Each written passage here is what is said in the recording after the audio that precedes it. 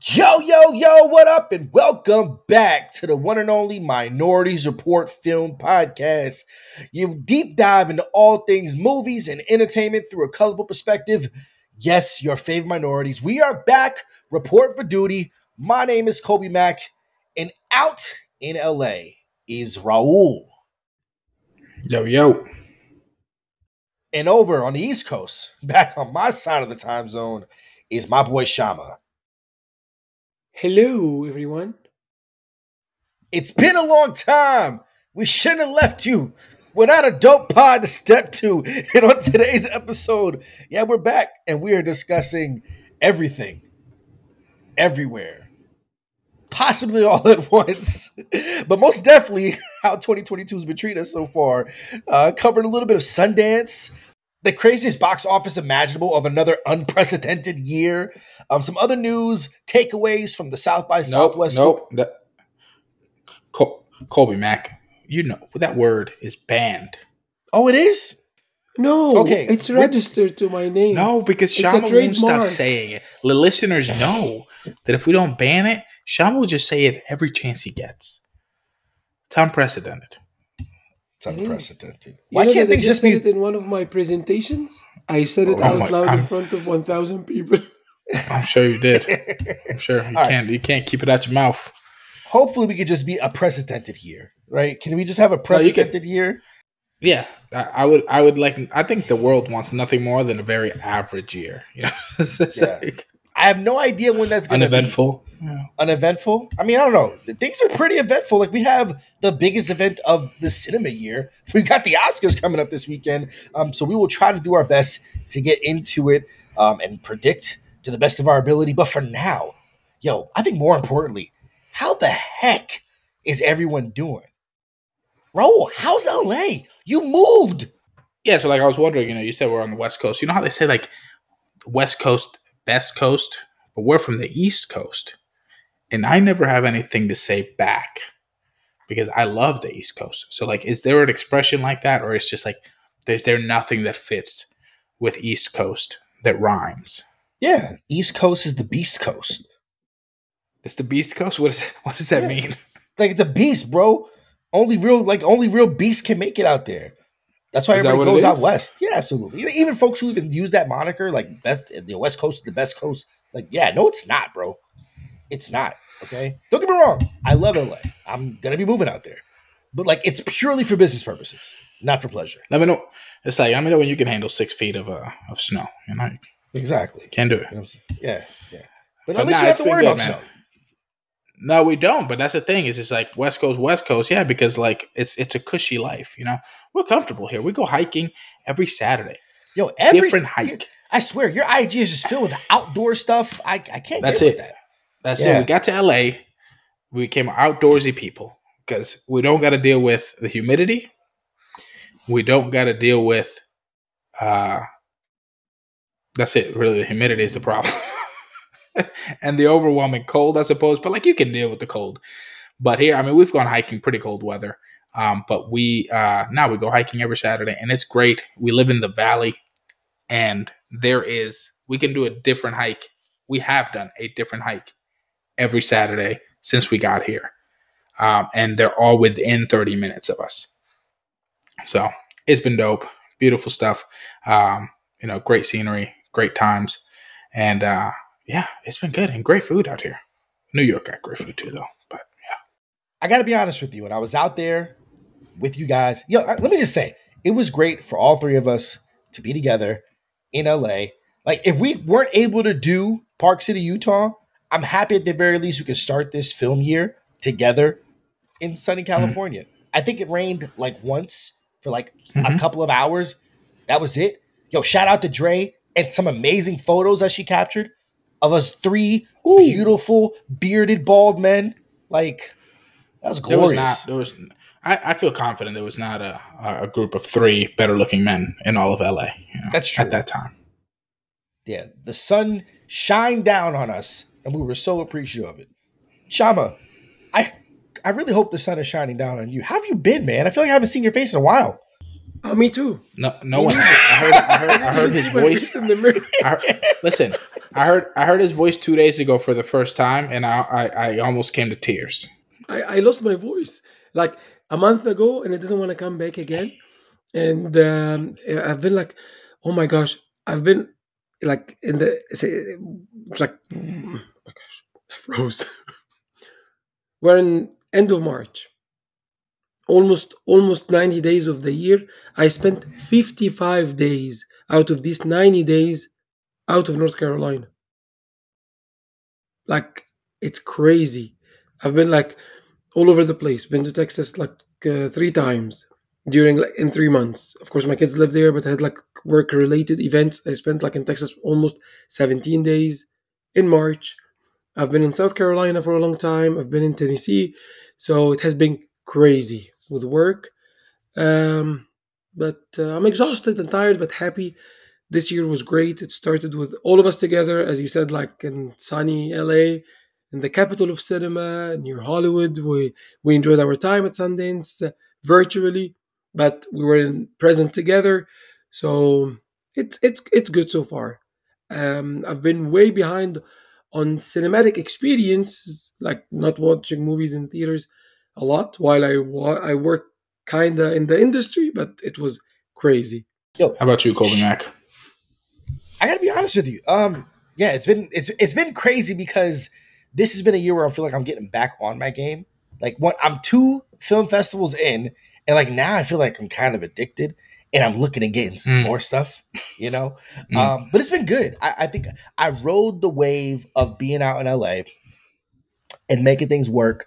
I took care of my East Coast responsibilities on the West Coast time zone, which was fantastic. So much so that I've decided I'm going out to LA myself. I am transitioning. I can't sit here and call LA my home, but it will be my home base for a little while. So this summer, your boy, Mr. Mac himself, is going to be transitioning out to Los Angeles to take advantage of the sunshine and the good times. And it should be really, really good. You know, it's been, everybody always asks me, yo, how's everything going? I say I'm busy, but I'm good busy. I'd much rather be good busy than like bored busy or like just unfulfilled busy. I've been busy. I've been watching a ton of stuff, like way more than what I thought I would. Definitely way more than last year. There's been a lot of TV. There's been a lot of film. There's been a lot of film festivals. I like that. Give me that steady diet of all that content, and Colby's a happy man. He'd even be happier if you guys would give the show a follow. NM Report Pod on Twitter. Yo, we still got it, son. Nobody does transitions like the boys from Minority Report film, okay? Make sure to give the show a follow at M Report Pod on Twitter and Instagram. And I don't know why you wouldn't be, but subscribe to the website for any and all new content. And let me tell you, there's a lot of that at mreportpod.com. First up on the report, the box office. The crazy year of 2021 ended with Spider-Man No Way Home, and it started 2022 in a very challenging way. So far, 2022, we have like the Batman at $302 million. This is for the domestic box office. Spider-Man No Way Home is in number two at $224 million only in this 3 months of 2022. Uncharted at number three with $126 million. In number four, we have Sing 2 at $82 million. And in the fifth spot, we have Scream. Oh my gosh. Colby just put like weird eyes on his face while I'm saying Scream, and like I screamed internally. Scream 2, I mean, Sing, you scared me. Scream is at $81 million. In the number six, we have Jackass Forever, $57 million. Dog, $54 million. Death on the Nile, $43 million. Marry Me, $22 million. And in the 10th spot for 2022, The Kingsman at $20 million. Don't let nobody tell you that movie theaters are dead. You know what these numbers make me do, y'all? It makes me smile that even in It the is. midst of still a precedented year, we are in the midst of a pandemic that seems to be winding down. There's a lot of other things that can be distracting of our time and our presence at the theater, but these numbers are strong. Like, I was shocked. No one would have guessed that Spider-Man No Way Home would be like the third largest domestic grosser of all time. Definitely not after Far From Home. And the fact that it's made this number without China is wild to me. Because all that tells me is that if China was in this equation, that it could possibly rival Avengers Endgame of being the biggest earner of all time. Yeah. So easily. shout outs to Spider-Man. Shout outs to Sing 2, bro. Sleeping Giant. Yeah. Man.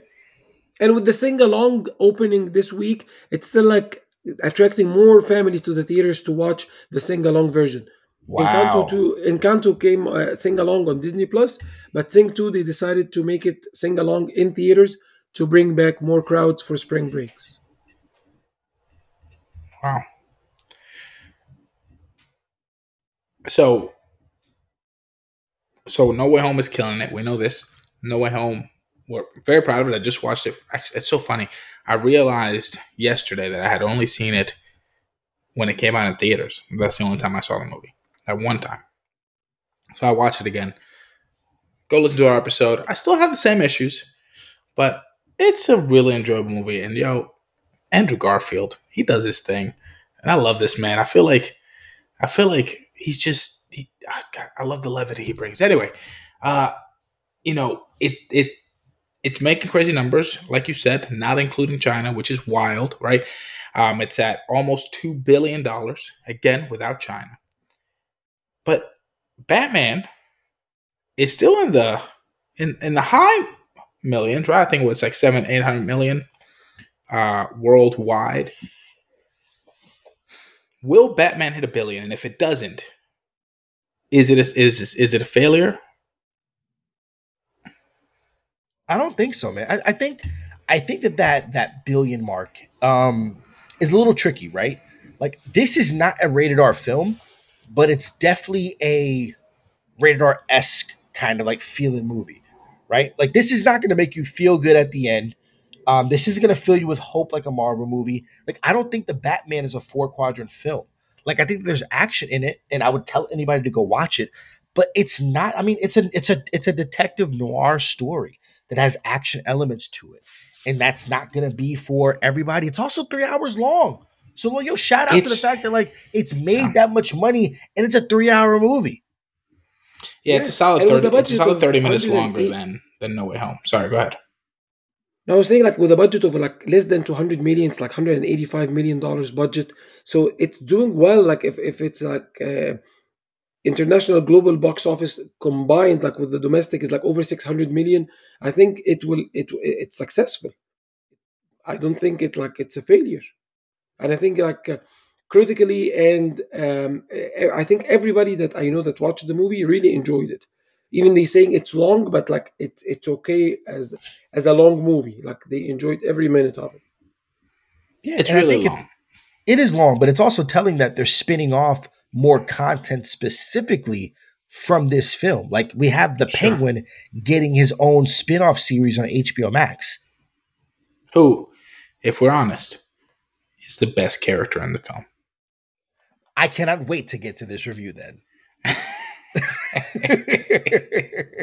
Yeah, but I am curious though, like a movie that possibly like could have at the very least, had some impact.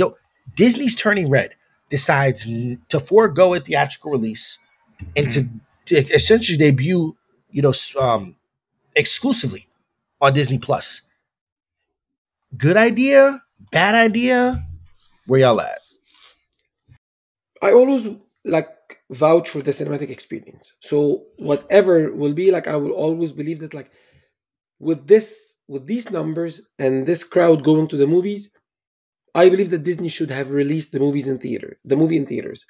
Especially that lots of states had their spring break starting with no family movies. Families are trying to seek theaters, and the Batman is dark for them, like especially like for kids under 10 years old. Lots of families are rewatching Sing 2 and Spider-Man because they cannot find something new. And I think Disney should regret this because despite like the differences on the take on the movie itself, it's still a quality Pixar film. The message, the delivery, the story, the outcome is different, especially like from parenting point of view with like teenage times.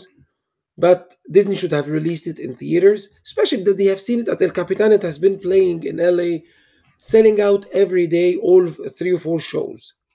So families were trying to go to the theater to enjoy it, and while Disney it keeps growing more attendance and more viewership on Disney Plus with the adding of all the Marvel TV shows from Netflix, acquiring them, changing the maturity rate on Disney Plus to finally like asking every family that like we are adding mature stuff on Disney Plus, which was shocking because that wasn't the plan for 2022. That was supposed to be pushed to 2023, but they found the best way to embed it this way.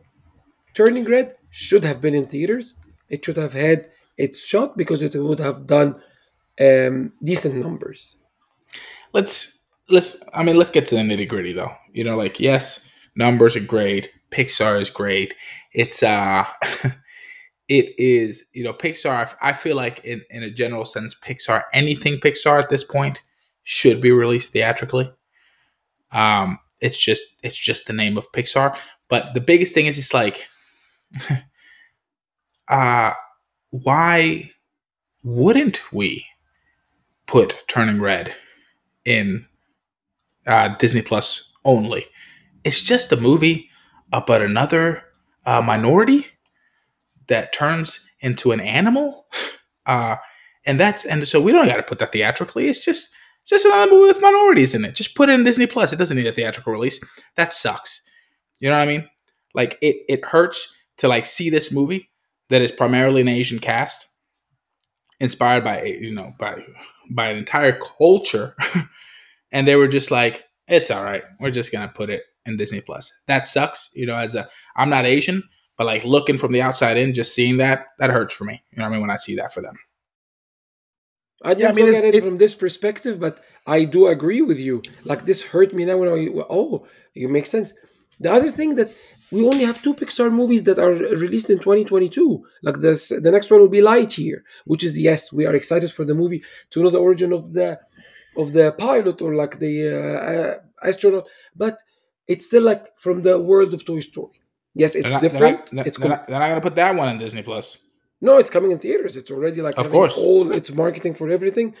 And it was surprising, especially that like this director won the Oscars for Bao, a movie that kids were going to the theater to watch the beginning again and watch the short film before. Was it Coco? I believe. I think it was Coco. yeah. To enjoy the experience, a movie that my kids never forget like that short movie Bao before the movie. But you understand, like, Lightyear, yes, like I do have to give it. It is based on previous IP, like Toy Story is gigantic. But we have to recognize like the difference between like on another level. If it wasn't based on this IP, we're looking at a movie inspired by Asian characters by an Asian director with a primarily Asian cast versus a film by a white director with a primarily white cast getting a theatrical release versus the other one not getting a theatrical release.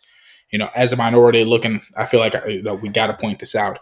That's really, really unfortunate, and it's something that Pixar at the end of the day should be taking this into consideration. I understand that like at the end of the day they're a business, but also they're an extremely profitable business, and they also have a lot of influence. And this really could have made a little girl's day, a little boy's day to be able to go to the theater and see this movie on the big screen. Yeah, and the thing is, the most important thing, like, yes, the movie's being watched, but like in the this is year 4 that this podcast has been around. And obviously we want to be able to look at film through a colorful perspective. And I think the perspective matters based off of like your entry point. And there is something that is more special when you can invest your time and your money into the theatrical experience. Like, 'cause you could walk away remembering like the great day that you had by engaging with a piece of content, where unfortunately when you're watching something on the small screen, it sometimes doesn't come across that special, and it sucks that it is that way. So it's like, yeah, it's going to, I don't want to say hurt, it's going to affect us more when you had the possibility of Soul coming out in theaters, when you had the possibility of Turning Red coming out in theaters, or when you had the possibility of Raya and the Last Straw. Was that in theaters? Right. Yeah, Ryan came in theaters. Ryan Yeah, came out. There, I feel like there was another Luca, right? Was it Luca that was? yeah, Luca. Yeah, Luca it's was like, not. Yeah. yeah, Luca was Italy. not. So it's like you have these opportunities of minority representation on the big screen that can be revered and have special moments where you don't forget it. Because honestly, we have so many moments we have in front of our TV screen that sometimes they don't stand out. And when you have a moment that you take a day and you really have to plan it out and you have to get the popcorn, it can feel special.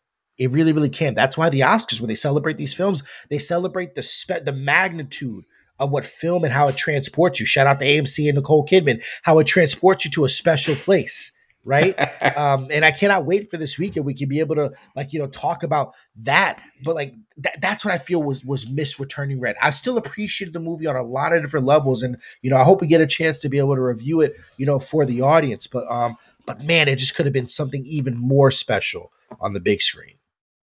Yeah, we do have to give it up to Nicole Kidman for making movies better. Next up on the report, Sundance. Yo, listen, it's been film festival season. I mean, the beginning of this year. I mean, come on, we got great film festivals throughout the year, but we start out with a banger, Sundance Film Festival. This is actually the Sundance South by Southwest section. We, as you guys know, we got to cover Sundance. The three of us had a great time, came out to LA, watched movies together, recorded together. If you have not listened to the micropods, go back, listen to our reviews. Very short, bite-sized episodes, 15 minutes, 20 at the most. We are breaking down the films that we saw, a lot of the films that we saw at Sundance, and how we felt about them in just little segments. So if you haven't got a chance to listen to them, go listen to them. They're a great time. But we had a blast at Sundance. It was incredible. It was a great festival experience. Unfortunately, we did not get to go to Park City, Utah to partake in person, but we still had a great time. We made the best of it. We got a lot of the stuff out there, so chew it up. But this year, luckily, Colby Mack did get to go in person to another film festival, another major film festival, Austin, Texas, where the weather was much sunnier, I assume, and where he was able to attend in person with other people, have a great time, enjoy movies, both virtually and in person, go to talks. Colby Mack, South by Southwest. We have some reviews up on the site. We got a couple more dropping, but tell us, South by Southwest, how was your experience in Austin, Texas? How was the general ambiance? What was the energy like? That's something I really care about. Like, were people excited? How was, how did they take care of everything, as being like one of the first film festivals that's taken people in that's like to this caliber? What was your experience? The stars at night are big and bright, deep in the heart of Texas. Shout out to, okay, I went to Austin last year, not to go to the festival, but just like for a visit, and it was a ghost town. Fast forward a year later, this place is jumping. Like the moment I get there and your boy. So, okay, listen, guys, I'm a little technically limited. All right. Shout out to those that have been following the thread on Twitter. I've yet to post anything on IG, but let me tell you something. I've got a lot of content that's going to be dropping very, very soon. And I'm trying to put this whole thing together because I took photos, I took videos documenting the entire journey of your boy called Mac, getting in his van, living in his van the entire week of South by Southwest. It was fun. I transformed my 2019 Dodge Grand Caravan into a little mini apartment / podcast studio / everything I needed. And it was fantastic. Like I wish I really got a chance to go and do Sundance in person. But if anything like what I experienced at South by Southwest could come close to what we can expect, and yes, your boys will be at Sundance next year, highly endorse it. It was so much fun getting to meet the folks who I spend so much of my digital life with in person. Shout out to the guys at In Session Film. Shout out to like so many different people that I got the chance to be able to hang out with. Kat from Latinx Lens, Raven Brunner. I mean, I've met like so many amazing folks, and I'm going to document the entire thing. And aside from the great people that were there was great food. I had so much brisket. I had so many tacos, great coffee. Like, shout out to all the alcohol. You know what I love about film festivals? Apparently, they just love to liquor you up. I'm signing up for that as many times as I can. All right, like the festival organizers, they were so legit. The way that they had their COVID protocols, like I was getting tested every day for COVID. Like they had everything set up. You just feel super safe, super insulated. It's spread out over the entire city, and I think uniquely with South by Southwest, it's a multimedia conference where there's folks that are here for film, there's folks that are here from tech, there's folks that are here for music, and it kind of all blends together. It was super duper cool. We just want to say, condolences and like fast recovery.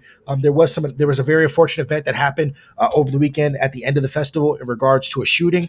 Our hearts and prayers go to those, for anybody that's been hurt, and everything like that. But outside of that, man, it was fantastic. Opening night, seeing everybody arrive at the red carpet for Everything Everywhere All at Once was phenomenal. At the Paramount Theater, it was great. Like for me personally, literally the first day of the event, and the moment that I park my van, I'm going downstairs and I literally run into the person that inspired me to become a film critic. And it blew my mind. The first person that I see before I even get to the convention center, before I even pick up my badge and everything, I meet the man that inspired me to become a film critic. And like that was like super duper big. So like I knew for a fact that my day was made. It was everything. Like I was a smile. I was a bundle of joy the entire time. And yeah, I got to watch some amazing films. A24 was all over the place, bro. Like it was, I cannot wait till next year. I'll say that for now. Be on the lookout for like all the content, the videos, the photos, and the reviews up on the website right now. We're gonna be dropping more. Colby, I don't know. Like, I want to be very clear. I wasn't there, so there's no way that you ran into me. Me neither. So wow. We need to know who was that. Yo, no. So literally, Scott Mantz at Movie Mantz, the guy is who I would model my career, what I want to be. I mean, this guy loves movies. Just loves storytelling, and like I remember seeing him and seeing what he does, on the small screen. I think it's not Entertainment, Access Hollywood and stuff like that. He was pretty much like the lead interviewer for all the red carpet events. And then after I saw him that day, I was just seeing him everywhere. And then it's just like having conversations with him like every day. We're talking about movies and like we're talking about this Nick Cage movie and stuff like that. He's like, you think Colby's a ball of energy? Movie Mantz is a ball of energy, and I love the guy, and he's just one of my heroes in this game, and it was fantastic to have that start. It was great. Shout out to him. So what are some of the movies that people can look forward to that like stood out to you right off the top? What should people definitely be documenting and looking out for? I don't know if the festival just made your boy like super gleeful to kind of love everything, but I really didn't watch a quote unquote, okay, maybe there's a couple of quote unquote bad films, but everything was a super enjoyable experience. I mean, just dropping last week was A24's X. The letter X, right? Starring Mia Goth and Brittany Snow and Kid Cudi and Jenna Ortega. It's written directed by Ty West. It is like an homage to like the slasher grindhouse films from the 70s and the 80s. It is bloody, it is gory, it is hypersexual, but it is a lot of fun. That is in theaters right now. Coming up in a week or two is a film, like honestly, no lie, the review is up on the website right now. It is one of the most wildest movie experiences I have ever experienced in my entire life. I think you said it was the wildest movie going experience of your life. That's exactly what it was. I don't know. I cannot wait to get my hands on the script because I have no idea how you write something like that. It is one of the boldest and most imaginative films I've ever watched in my entire life. It's starring Michelle Yeoh. It's got Jamie Lee Curtis in it. It is Everything Everywhere All at Once. You may have seen the trailer. And for those that haven't seen the trailer, go in super duper cold. It's gonna be that much more of an enjoyable experience. So that way you just let this kind of like movie work on you. I think it's got a lot of heart. It is definitely outlandish. It is a wild ride, but it is so deserving of it. It's my second favorite movie of the entire year. You do like the headliners at the festival were great. I mean, you got heavy hitters like Unbearable Weight of Massive Talent, with Nicolas Cage, The Lost City with Brad Pitt and Sandra Bullock and Channing Tatum, and Brad Pitt steals the show. It's kind of like Romancing the Stone, but like, set contemporary. It's also got Daniel Radcliffe. Yo, Harry Potter showed up to Texas, bro. We lost our minds because nobody thought that he'd be there. And here comes this tiny little man coming up. Oh, you guys are so great. And of course, you got the one guy that's like, Harry Potter. Stop. He doesn't want to call Harry Potter. But like, he does some really, really cool things inside that movie. Man, it was great. Bodies with like a really like, great, young and sexy cast. And I got to watch the first episode for Halo that's dropping on Paramount Plus this week. Like, I mean, there's some great experience. Shout out to Amazon. The Amazon experience was fantastic. I got to go through this whole event. It was really cool. Man, I want to go back. Can I go back? We all gotta go back next year. Next year, 2023. Yeah, 2023. What we're gonna do is we're gonna build bunk beds in your van. Ooh. Yeah. I like that. How it works. Bunk beds in the van. I think we can make that. There's a lot of freedom in the van. Number one, like, flights and hotels, crazy expensive, right? But doing it in your van, that's the right move. And that is it for Festival Talk. Next up, we got the Oscars. Yeah, I mean, it's crazy how I won't say it snuck up on us because once again, this is like the third time that we're doing the Oscars later in the year. I can't say necessarily I'm exhausted from it because I think over the past 10 years, this is the least amount of Oscars attention that I've given to it because I've had so many other things going on and I kind of like it. But if you ask Film Twitter, everybody's over it. But yeah, the Oscars, they're this weekend. It's pretty insane that it's like happening. I don't want to say so quickly, but like, yeah, they're here. The ballots are out. Votes are casted. And like, guys, we have to do you feel that you've done your due diligence in watching all the associated movies of what's been nominated? I've seen most of what's been nominated, the vast majority. I would say the vast majority. But let me tell you what. I am one of those people that has not been paying attention to this. The moment someone asked me, do they have a host this year? I don't know. I couldn't answer. I didn't look it up. No idea. I don't know what's going on. I'm walking into this blind. I'm going to have a drink in my hand. I'm going to have some food in my hand because I know it's going to be really upsetting. But the moment the nominations came out and I saw that they had the audacity to not only nominate West Side Story, but to nominate Steven Spielberg. I mean, I stopped paying attention, dog. I'm going to be honest with you. I stopped paying attention. He is Steven Spielberg. And while you don't get nominated because you have a name. You sure about that? I think the Oscars history says I guess you do. They disagree. They disagree with me. Clearly, they disagree with me. But that's wrong. You know what I mean? Like it's okay. You know what does West Side Story got going for it? Nostalgia for some people, and beautiful images. I'll give it that. It is one of the most beautiful shot films of the year. We have to agree with that. That's it. You don't get best director and best picture just because of your oil painting like film. I said this in a review. I truly despise this movie.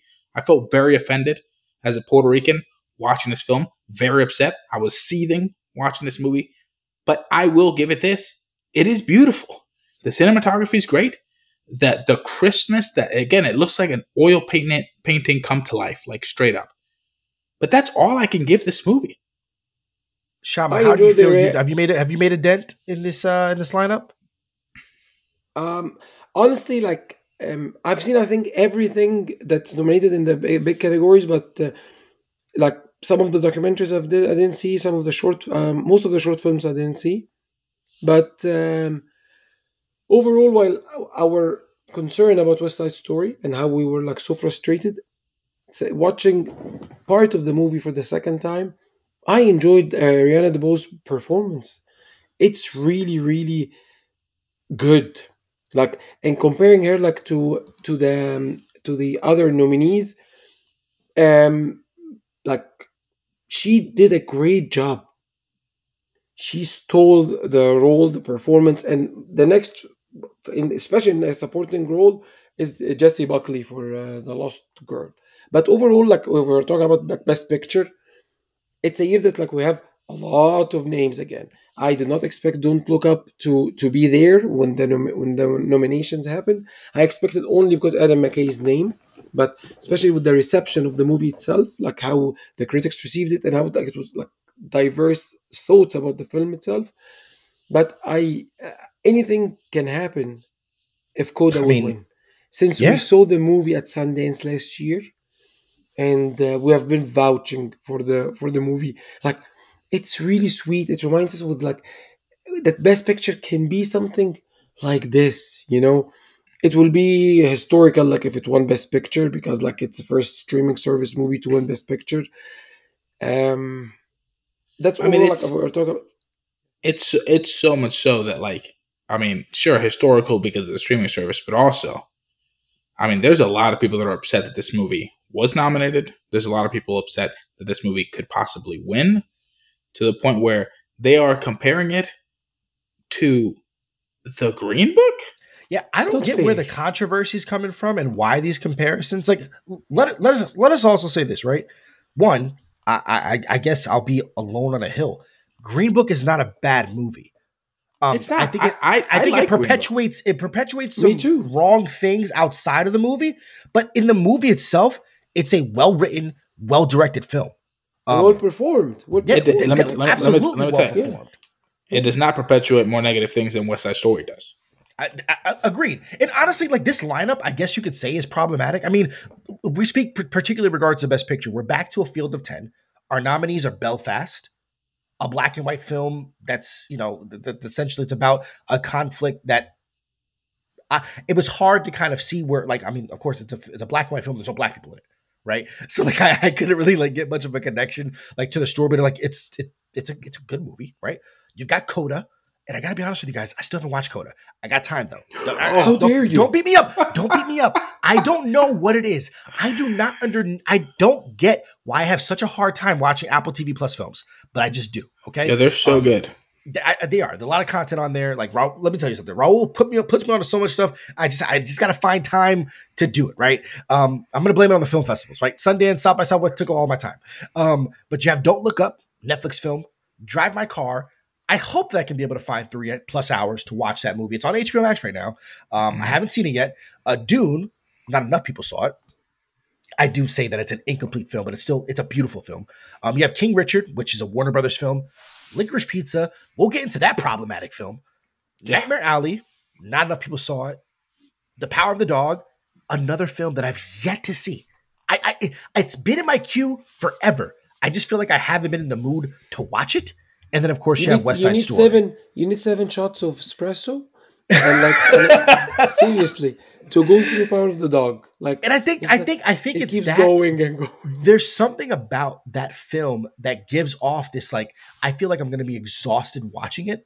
And I know for a fact I need to be in the mood. So, like, The Power of the Dog, Coda, and Drive My Car, I will feel complete in regards to be ready for this weekend if I can watch those films. It's a tall order, right? But I know I at the very least want to be able to do that. Right now, the film that's won the most already leading up to this weekend is The Power of the Dog. And for a lot of people, that was the front runner. It's interesting as we get closer to the evening how a lot of these films kind of have their spotlight dimmed a little bit, and now Coda seems to be, because Coda won for PGA for Best Picture, which is a really, really big deal. Coda doesn't have a lot of nominations, and I guess if you get into like the history of it, like we are not an Academy Awards podcast. We leave that for next Best Picture. We leave that for Mike, and Oscar. Shout out to those guys being great supporters and friends. But like, if Coda were to win, like it would literally make history, because like, one, it's a film that's going to win for Best Picture and doesn't even have a nomination for directing. Like that, like that's, and honestly, like I think the only acting, nomination that it has in regards to Best Supporting Actor.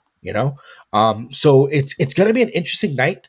The directing lineup looks pretty good. It seems like this is Jane Campion's award to lose, and I mean, if her speeches can't lose it for her, then I think she's a shoo-in to be able to win. Did you guys hear about that? Like the whole Jane Campion thing? No. Oh yeah, so apparently Jane Campion was accepting an award for I can't remember what win. I don't know if it's DGA or whatever. And she kind of made a backhanded a comment to the Williams sisters, talking about like, "Hey, you guys are great and stuff like that, but I got to compete with the guys." It was just kind of like a really weird comment. She ended up backtracking a little bit later, saying that she apologized and stuff like that. But I mean, it's going to be great. Right now, we're on the precipice of another female director winning. So it'll be two female directors possibly winning back to back in consecutive years. I mean, and I think that's just great for diversity and like just championing. See what I did there? Hey, More content for from not only just women but other underrepresented groups to be representative in in awards bodies. Actually, I'm okay with that. If Jane will win for best director, okay. She did a great job putting the movie together. It's not for everyone. It's an enjoyable experience. It has one of the greatest cinematography. I enjoy the dialogue in the film. Yes, it's a best picture contender, but Coda has this great feeling about it.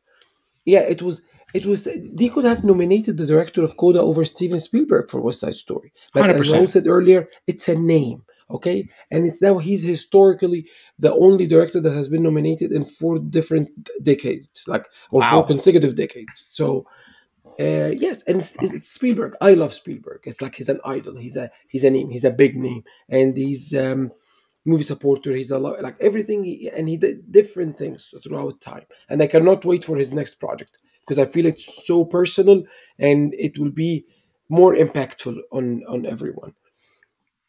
Yeah, I'm with Jane winning this. I don't love Power of the Dog. I think it's a beautiful film. I mean, the cinematography is outstanding. The setting does a lot for the cinematography. That's it's gorgeous. It's captured beautifully. Performances are strong. I'm not going to sit here and say that the performances are as strong as people want to say it is. Hmm. I don't think that we see enough. I'll give it to Kirsten Dunst. Like she has the strongest performance because she has the most range in that performance. Like she's really delivering on different levels, whereas I feel like a lot of the other characters are delivering on one note, and every once in a while they'll peak.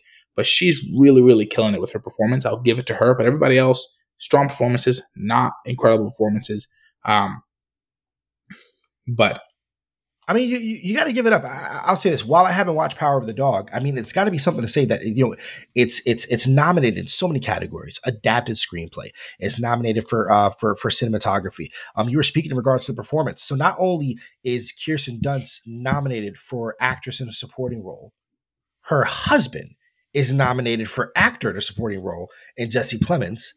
The Yeah, co-star of the film, or I guess in this instance, the star of the film, is you got Benedict Benedict Cumberbatch. Cumberbatch, who was essentially like one of the front runners for lead actor for the film. Of course, we already spoke about it in regards to director, as well as its nod for best picture.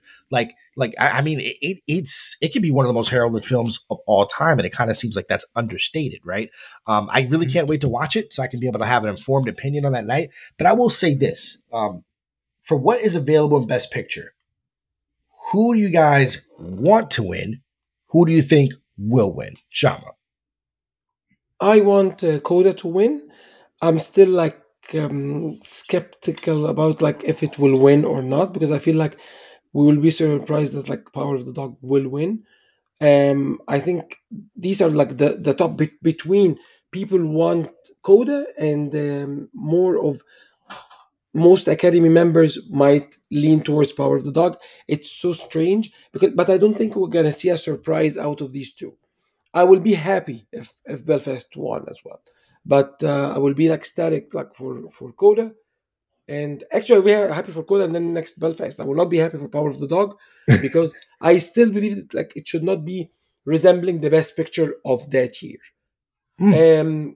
While I'm definitely feeling that Troy Coster from Coda will win, I will not be disappointed if Cody Smith McPhee won because he delivered great performance. Yes, Correct. Yeah, Kristen Dunst yeah. was great, but he's still better than Jesse Plemons in the film. Jesse Plemons was on another level. Cody Smith McPhee, every single shot, he's delivering a heartfelt performance, outstanding eye contact, body language, everything. He was on another level. It's not Benedict Cumberbatch's best performance, definitely. In The Imitation Game, he was way stronger. In other movies, he was stronger. He's good here, but it's our Benedict Cumberbatch. Gotcha. Okay. Raul, what do you want to win? What do you think will win for Best Picture? Listen.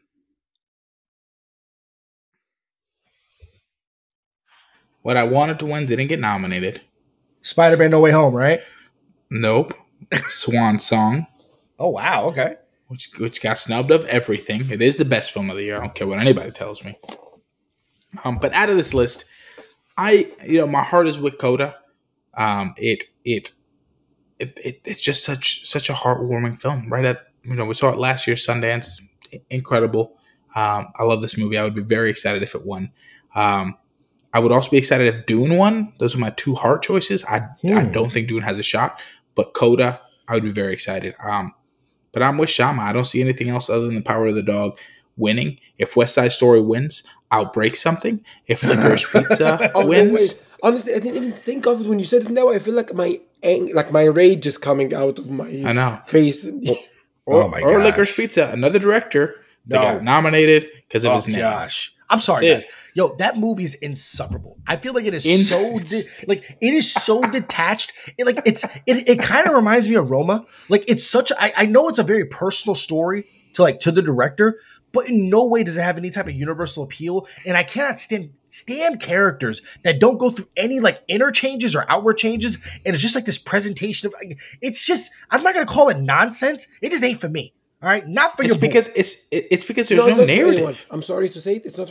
What's happening? It's like we are hanging out together from we started in the morning. Oh, we are having breakfast. Let's walk in the alley. We are doing some hiking. Yeah, it's our enjoyable day. And it's super cringe. Like there's some just. Oh my god! There's some just in my opinion, I don't think Licorice Pizza needs to embody what is Best Picture to the entire Academy. I don't get that choice, especially when you had a film that is adored by critics in Spider-Man No Way Home, and is literally one of the greatest box office successes of all time. Everything of what the Oscars wants it to be able to attract audiences, just chooses not to. I'm gonna get off of the soapbox, but let's move over to directing. Right, we have nominees of Kenneth Branagh for Belfast. We got Ryusuke Hamaguchi for Drive My Car, Paul Thomas Anderson for Licorice Pizza, Jane Campion for The Power of the Dog, and Steven Spielberg for West Side Story. Who do you want to win? What do you think will win? I honestly feel that Kenneth Branagh's best directing is this movie. And I agree. He delivered a great personal story, making it universal in an hour and a half. Yes. See the difference between that movie and then Licorice Pizza? A personal story, but that still feels universal. That's what I got with Belfast. That no way did I get with Licorice Pizza. Exactly. But I feel that Jane will win. It's her year. She fits in every category, especially after winning everything everywhere all the time. I see what you did there. Roll, are you in agreement? So, out of the Best Pictures, the only two I haven't seen are Drive My Car and Belfast, which I'm also trying to get to before the weekend, so I cannot speak on Kenneth Branagh, but I doubt that his directing in this is better than Cinderella, which is still the best live-action Disney movie or Disney remake that we have seen to date. Hands down, I'll go to the grave with that. Wow. So, out of what I have seen, again, PTA better not win. Spielberg better not win. My friends are going to be very upset with me because I'm going to be so upset. But I'll give it to Jane also. But that's also because Benjamin Cleary also did not get nominated here for Swan Song. Gotcha. Yeah. You made that clear. Gotcha. All right. And then we have actress in a leading role. Nominees Jessica Chastain in The Eyes of Tammy Faye, Olivia Colman for The Lost Daughter, Penelope Cruz in Parallel Mothers, Nicole Kidman being The Ricardos, and Kristen Stewart for Spencer. Raul, who do you want to win? Who do you think will win? 100%. If Kristen Stewart doesn't win, I'm going to be so sad. I don't know if she'll ever get another opportunity like this. This is exactly what the Oscars give it to, right? They give it to Good performances, yeah, but they often give it to, if you are depicting a historical figure, that gives you such a bump. But she's competing against other people that also did deliver strong performances. But 100%, I am behind Kristen Stewart winning this. That is my heart. And I'm going to say that that's also what I think will win. Though, again, everybody else delivered incredible performance. I haven't seen The Lost. Wait. I haven't seen Parallel Mothers, but all the other ladies do deliver incredible performance. They all are deserving of this award. And again, most of them are depicting historical figures. But Kristen Stewart, she is absolutely on another level in this movie. Shama. I agree with Ro. Like Kristen Stewart had her like lifetime choice so far. Like it's a movie. It's a performance that like I don't know if she will ever make something similar. Of course, like she's still young. She has like her whole life. She might be nominated again, but she put all her heart and effort in this film, and she delivered it excellently. She goes to every single ceremony and award and things, and like she's trying like to be there, and she's doing her best performance wise, presence wise, everything. She's doing it like, and I hope she will win, and I have this feeling that she will win. uh, the only person that I will not be disappointed if she won is Jessica Jessica Chastain in The Eyes Chastain. of Yeah. Tammy It's Faye. incredible. I Yeah. was enamored by her performance. Like it's still mesmerizing, amazing. The only one that I will be mad if she won will be Nicole Kidman because it's not even one of her top 10 performances. She shouldn't even been nominated for this. But Olivia Colman, everything she does, like she's like amazing. Parallel Mothers, Penelope Cruz surprised me.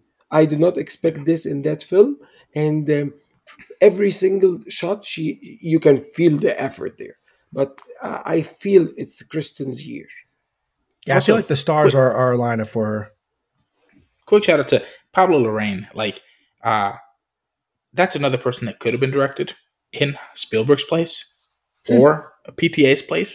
Because though I do not love Spencer, like there are elements of it that really I disconnect with. But overall, if you're ever like, what does a director do? Go see Spencer. Okay, you will see a Kristen Stewart you have never seen. Like she does not deliver her Kristen Stewart isms in this, and like yes, we got to give it to her incredible performance, but also we got to give a shout out to her director Paolo Larraín for killing it and just staying on, knowing exactly what he was going for, knowing exactly what she needed to do, and just between the two of them, just being able to completely deliver. And every actor in this delivers an incredible performance, and the way the story is told in this gives you such a rush that like 100% I don't know why he's not nominated for directing. Yeah, I gotta say, Spencer did surprise me. I wasn't in love with the narrative of the film, but I loved the mood and the tone that was Yeah, like that it the evoked. cinematography. Oh, I think it's great. Like, I mean, that kind of hazy effect to be able to like emulate the time of like the late '80s, early '90s, I thought was really great. It gives you kind of Black Swan vibes because of the growing anxiety that Diana is experiencing. So I really did enjoy that. I enjoyed their performance a lot. I don't think it was my favorite of the year, but I definitely believe that she is absolutely worthy of all the praise. And I believe that like not only do I want her to win, but I believe that she will win. And if she doesn't, like she's still very young. She's got a huge like career that's ahead of her. But I also, like you said, I wouldn't be mad at Jessica Chastain either. Moving over to actor in a leading role, you got Javier Bardem for being in The Ricardos, Benedict Cumberbatch for Power of the Dog, Andrew Garfield, my man, in Tick Tick Boom, Will Smith, my man, in King Richard, and Denzel frickin' Washington in The Tragedy of Macbeth. I'd like to start here. I want Andrew Garfield to win for Tick Tick Boom, but Will Smith will win for King Richard. I agree with you completely. Like, I personally want Andrew Garfield. Like watching Tick Tick Boom like twice, his performance is phenomenal. Fantastic. And as I said earlier about Spider-Man and No Way Home, it's like he is like the glowing thing inside the film that connected everything together to the point that like I want to see the Amazing Spider-Man 3 as soon as possible, if it will ever happen. Or even him showing up again somewhere. But here in Tick Tick Boom, listening to the music, listening to him, he's really good. He's really talented. But Will Smith, he deserves it. It's his time. It's his year. It's a great delivery of a great like character and like characteristics of a person that like hard to combine again together. So I will be equally happy if Andrew won or Will Smith won for this. Denzel Washington, he's Denzel. He will always be Denzel Washington. His performance here is good. Is it like on another caliber? No, not here, not on another caliber. He's really strong, but Benedict Cumberbatch, as I said, like should not win for this by any means. Yeah, I think there is a chance. Benedict, I think he's the dark horse that like could win. But I'm with you guys. Andrew Garfield, Will Smith. But shout out to Javier Bardem, who also delivered. He's delivered an incredible performance. He's deserving to be in these nominations. Yeah, Absolutely. Deserves, honestly, yeah, more than Nicole and the female actress. In an actor in a supporting role, we got Syrian Hayes in Belfast, Troy Kotzer in Coda, Jesse Plemons in Power of the Dog, J.K. Simmons in Being the Ricardos, and Cody Smith McPhee in The Power of the Dog. Like I said, the only film out of these that I actually saw was Belfast. So I would go with Syrian Hayes. I don't think that there was really much in that particular role that I thought was worthy of like being nominated for Best Supporting Actor. Admittedly, I didn't do the greatest job this past year of really like, kind of chronicle. I'm doing it this year, right? Of like really capturing like these roles that I feel like just hit me so I can be able to like kind of hold on to them by the end of the year. I believe the front runners are Troy Kotzer and Coda and Cody Smith McPhee in The Power of the Dog. So I really don't have like an either who I want to win, but I feel like I'm going to say who I think is going to win is going to be Troy Kotzer in Coda. I'm with you. I think Troy Kotzer, that's my heart. And that's what I think is also going to win. I think I saw Coda again recently, and he delivers an incredible performance. So I agree, 100%. Troy Kotzer it is. Got you. Into the little bit more appealing category, we got, I guess appealing in a sense, I feel like it's locked up. Actress in a supporting role, we got Jessie Buckley in The Lost Daughter. We have Judi Dench in Belfast. Kirsten Dunst in The Power of the Dog. Anjanou Ellis, shout out, in King Richard. And I think who is the stone cold lock is the beautiful Ariana DeBose from West Side Story. Probably the best thing from that entire movie. She is. She is the best thing. She is absolutely the best thing. Yeah. She is number one, and then cinematography number two. Yeah. Everything except for her accent. Yeah. Got you. Hey, I can't say it's perfect, but like she was damn good, and I would watch her all day, and can't wait for her to do even more things, so she's not just relegated to musical theater performances. And like I said, when it comes to original screenplay and adaptive screenplay, you're gonna have all your same players here from Best Picture and stuff like that. I will say animated feature. I'd love to get you guys really quickly, and then we'll wrap up. Who do you think? Listen, who do you want to win? Who will win for animated feature? Nominees: Encanto, Flea, which I feel like is a little bit of a category fraud, but whatever. Luca, The Mitchells versus the Machines, and Raya and the Last Dragon. Can I real quick, before we even get into this, this has been bothering me for a long time now. How Flea can get nominated, and this is before the nominations release, but people were talking about this saying, can I get nominated for Best Animation? How it can get nominated for Best Animation and Best Documentary and Best International Film is beyond me. I don't get it. It's beyond me. I don't understand. Like, I get that there is animation. This is a documentary. Okay? It has its own category. This is a documentary. I get it's animated. This is a documentary. You cannot sit here. It's unfair to compare the animation in this, which is not meant to be the highlight, right? At the end of the day, the story, they even say it. The animation in this is a means to an end. They use it. It's a device to accomplish hiding an identity that they didn't want to reveal in this. Correct. So the director said it's very creative. It was it's the great. only way to make the movie. Yes, it's great. It's phenomenal. I love it. I love how creative they got with it. They were determined to tell the story. It bothers the hell out of me that they dare nominate it for Best Animated Feature. It really is bothering me. But apart from that, Mitchells versus the Machines, that's what I want to win. And I will be upset if anything else wins. So I'm going to say it also will win. You think it'll win? So you have that over Encanto? 100%. Okay. All right. What about Mitchells versus the Machine is a better written script. It's better. The animation is more creative. I love the animation. I love the storytelling. It's more entertaining. and just overall, just a better overall narrative. And at the end, you feel so much more fulfilled at the end of this at the end of the film. So,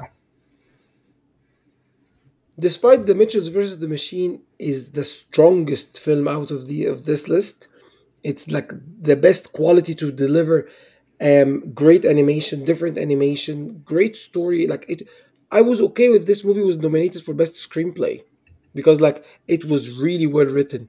But I love Encanto, so my heart is like, what if one of them won? I will be equally happy. Like I love both movies, but Flea should not win an animation. Flea, yes, it's a great, great, great documentary that I truly enjoyed since Sundance.